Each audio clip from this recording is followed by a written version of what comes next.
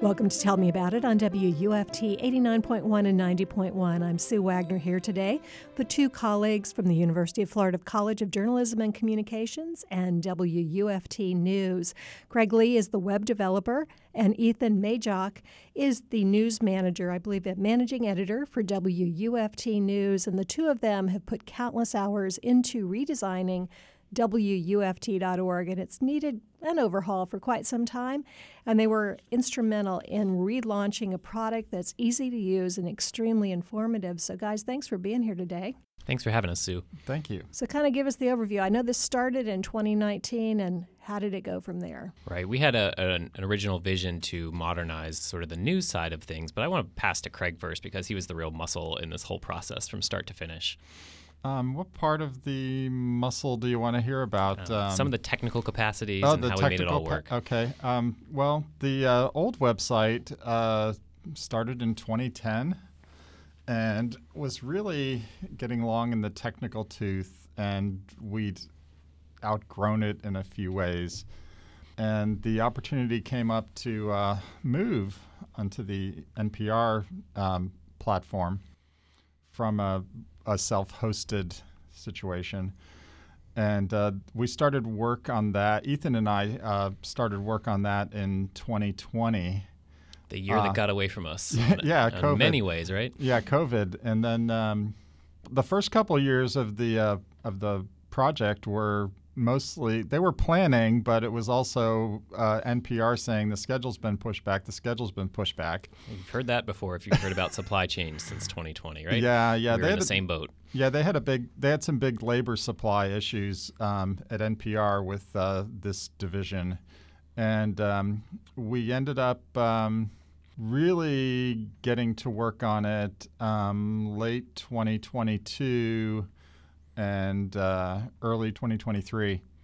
Yeah, and one of the things that we should talk about from NPR's perspective, and as we start to get into the benefits, we are one of probably now 200 some stations that are on this platform. It was open to all stations across the country to join, and so we were behind, quite a few others that had been on NPR's previous platform in terms of our when it was our turn in line to get there. And so once we did, that's what Craig is referencing within the past 2 years, we were able to move pretty quickly. We had somewhere around 20,000 news stories to migrate. Yeah, just under 20,000. And so that archive, like Craig referenced, extends since 2010. And so there was a lot to plan for to make sure that, not more than a few of those stories ended up breaking when they got moved from a 14-year-old system to something that's very modern and sleek.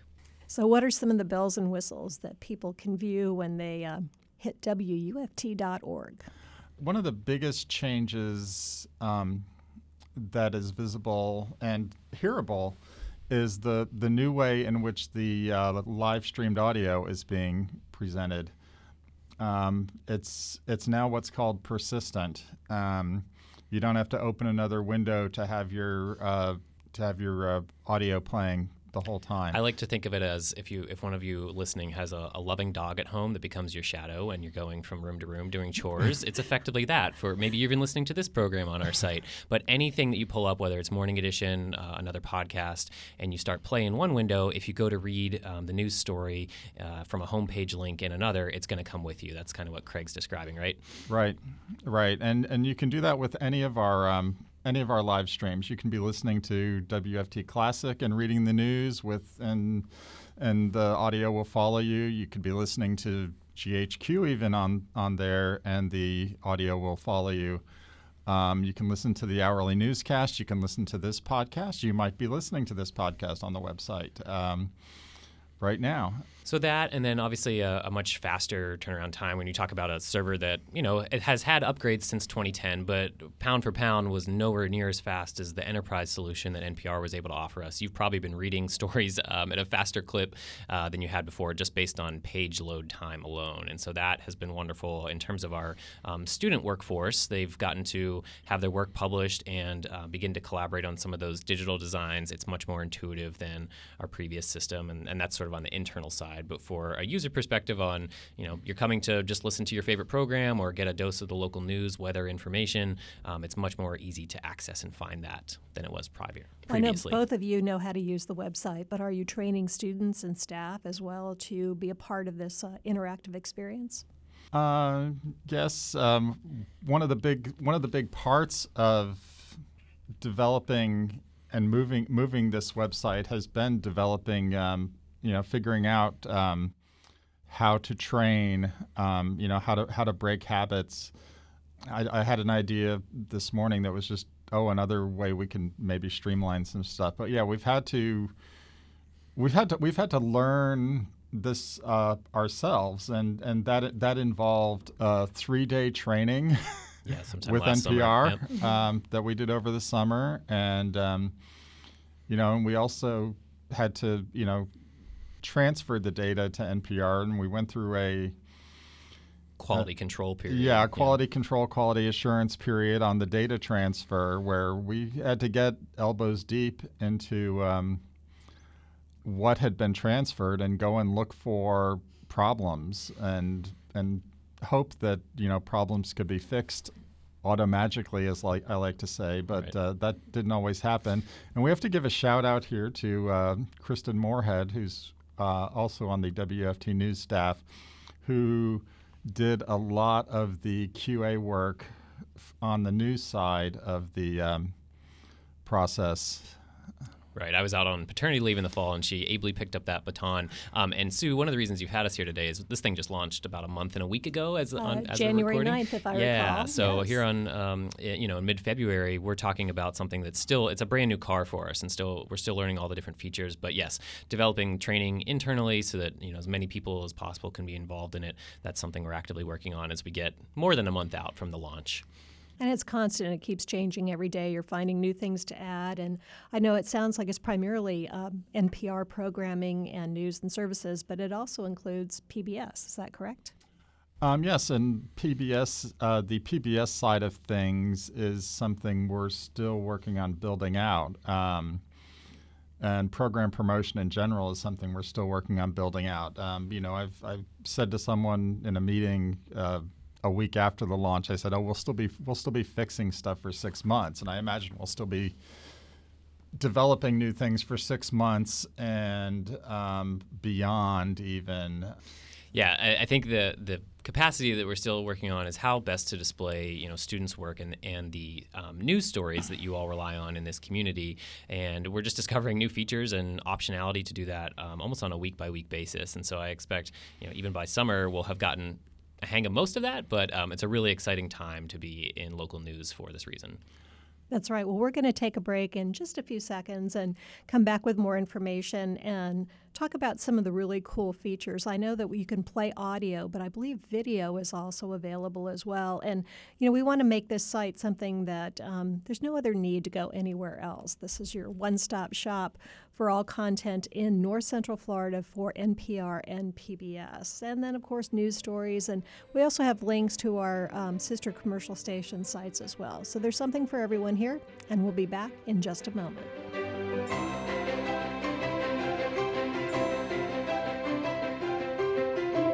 Welcome back to Tell Me About It. I'm Sue Wagner here on WUFT with two members of our staff.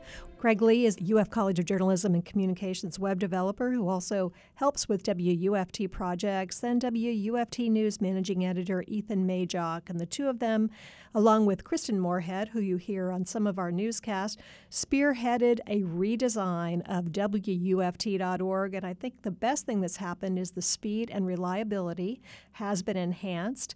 And there's just so much to see. It's kind of like a full scope of all kinds of information, NPR, PBS, but also WUFT. So give us a little more insight on what's been going on. Right. Yeah. So, from the outside, it's obviously a whole new skin and layout that users kind of experience for their local news and information. But that is the big benefit that really drew us in, was being able to get to an enterprise system that had such reliability. We've had stories, and this is a great problem to have, but we've had stories that are so popular and widely read that they tended to either slow down the site or crash it altogether. And you can think of big news events like elections. It happens to be an election year. So this is a really exciting time to make sure that does not happen again, right, Craig? Right, and also shout out to the weather crew and FPREN and the hurricanes, and those can significantly impact a web server of people seeking the info. Well, let us hope for a quiet season, regardless. Yeah, But let's have That's a right. let's have Enough a already. quiet hurricane season. But we were locally hosted here on the UF campus, and now we're basically in the cloud. somewhere out there. So we should have a much more reliable server in breaking news, large-scale breaking news situations like elections or like major weather events or other things.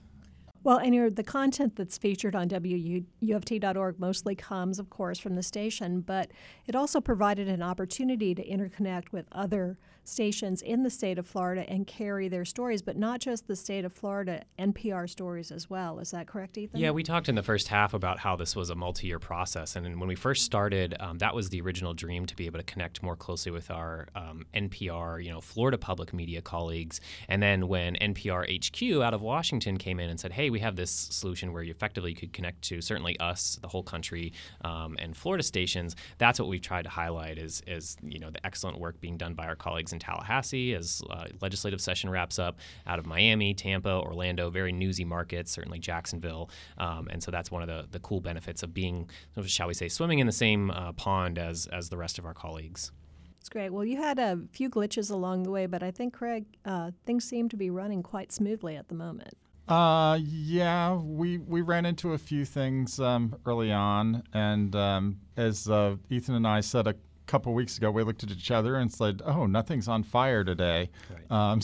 So And it's that's a common experience. I'm sure many of you out there have launched a new product or service, and there's glitches. There's bugs bound to pop up that you just didn't expect, and so we're through at least identifying most of those, if not solving a good number of them.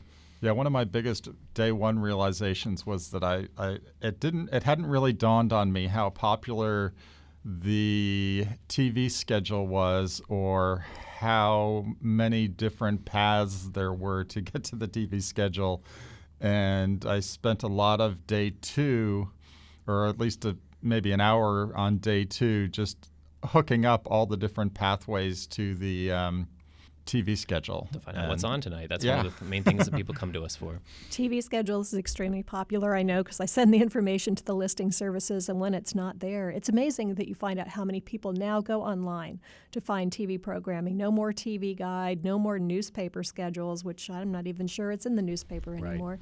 But it's been a great service. And for radio, too. There's a lot of people that look at that. They can click through to the actual website of the national programming. And one of the new features, well, it isn't new, but now it's easier to view, is our poster collection, which we were just talking about. We've done that for the anniversary of our NPR station, WUFT-FM, and it's pretty cool to go back through the history of the station. We've been here almost 43 years. There's 41 posters on that Wow. site. The Yeah. 2 years we did not do it, and it's quite a collection of artists' work and just memories over the years. No, it's a beautiful set. I mean, I'm sitting here not looking on the website of it, but a physical manifestation of the 2023 one by Patrice Boys, a loyal station ally and occasional news source, and she has a wonderful painting of the Springs, and so you can see hers and so much more now in that archive. Are there some new things coming up with the site that have yet to be implemented? Yes, there are. There's NPR and PBS are working on a process right now. If you're a subscriber to WFT and have the Passport service, you currently, if you want to watch your Passport programming online, you go to video.pbs.org. Well, NPR and PBS are rolling out what they refer to as single sign-on, where we will be able to host, you'll be able to come right to the WFT homepage, sign on the WFT homepage or on any page on the site up in the header, and we'll be able to present your Passport content right in there. That is probably coming no sooner than later this year, probably third or fourth quarter before we really get that. But that's one of the cool things that's coming. And then on the content side, certainly we mentioned the election. We haven't experimented yet with all the different ways that we'll be displaying some of the news you can use around how to find information about candidates running and ballot issues. All of that will be forthcoming. And then we have a few cool special projects queued up for later in the spring and summer as well.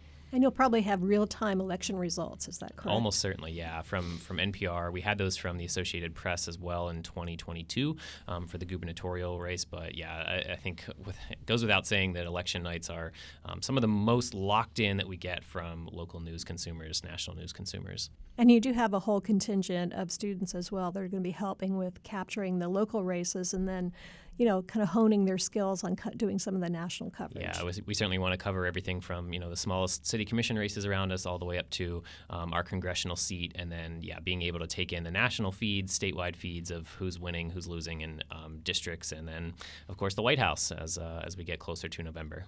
So far, I've heard really positive reviews. People enjoy the presentation, the big pictures, and being able to click through quickly. I think that the speed and reliability is definitely an issue that has been overcome, and you guys have made it happen. Yep, thanks, Sue. And I think one of the reasons that we originally set out on this was trying to make it a long-term investment in news and information in this area.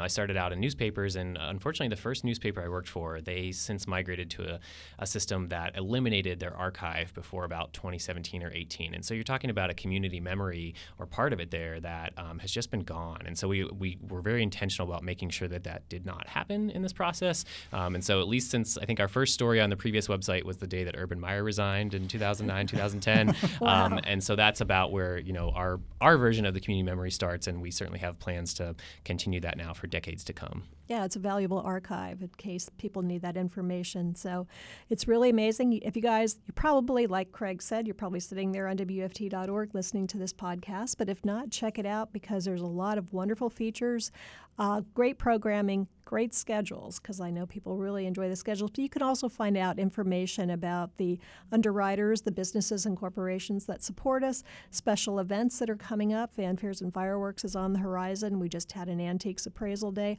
All of that information is literally at your fingertips on WUFT.org. So Craig Lee and Ethan Majok, thank you for your efforts in making WUFT.org the launch a success and a continued success. So thanks for coming in today. Thanks for having us, Sue. Thank you. That was WUFT website coordinators Craig Lee and Ethan Majok sharing details on what is available on the new WUFT.org on today's episode of Tell Me About It. To listen to previous episodes of the show, go online at WUFT.org/tellmeaboutit or on the WUFT Media app. I'm Sue Wagner on Tell Me About It on WUFT.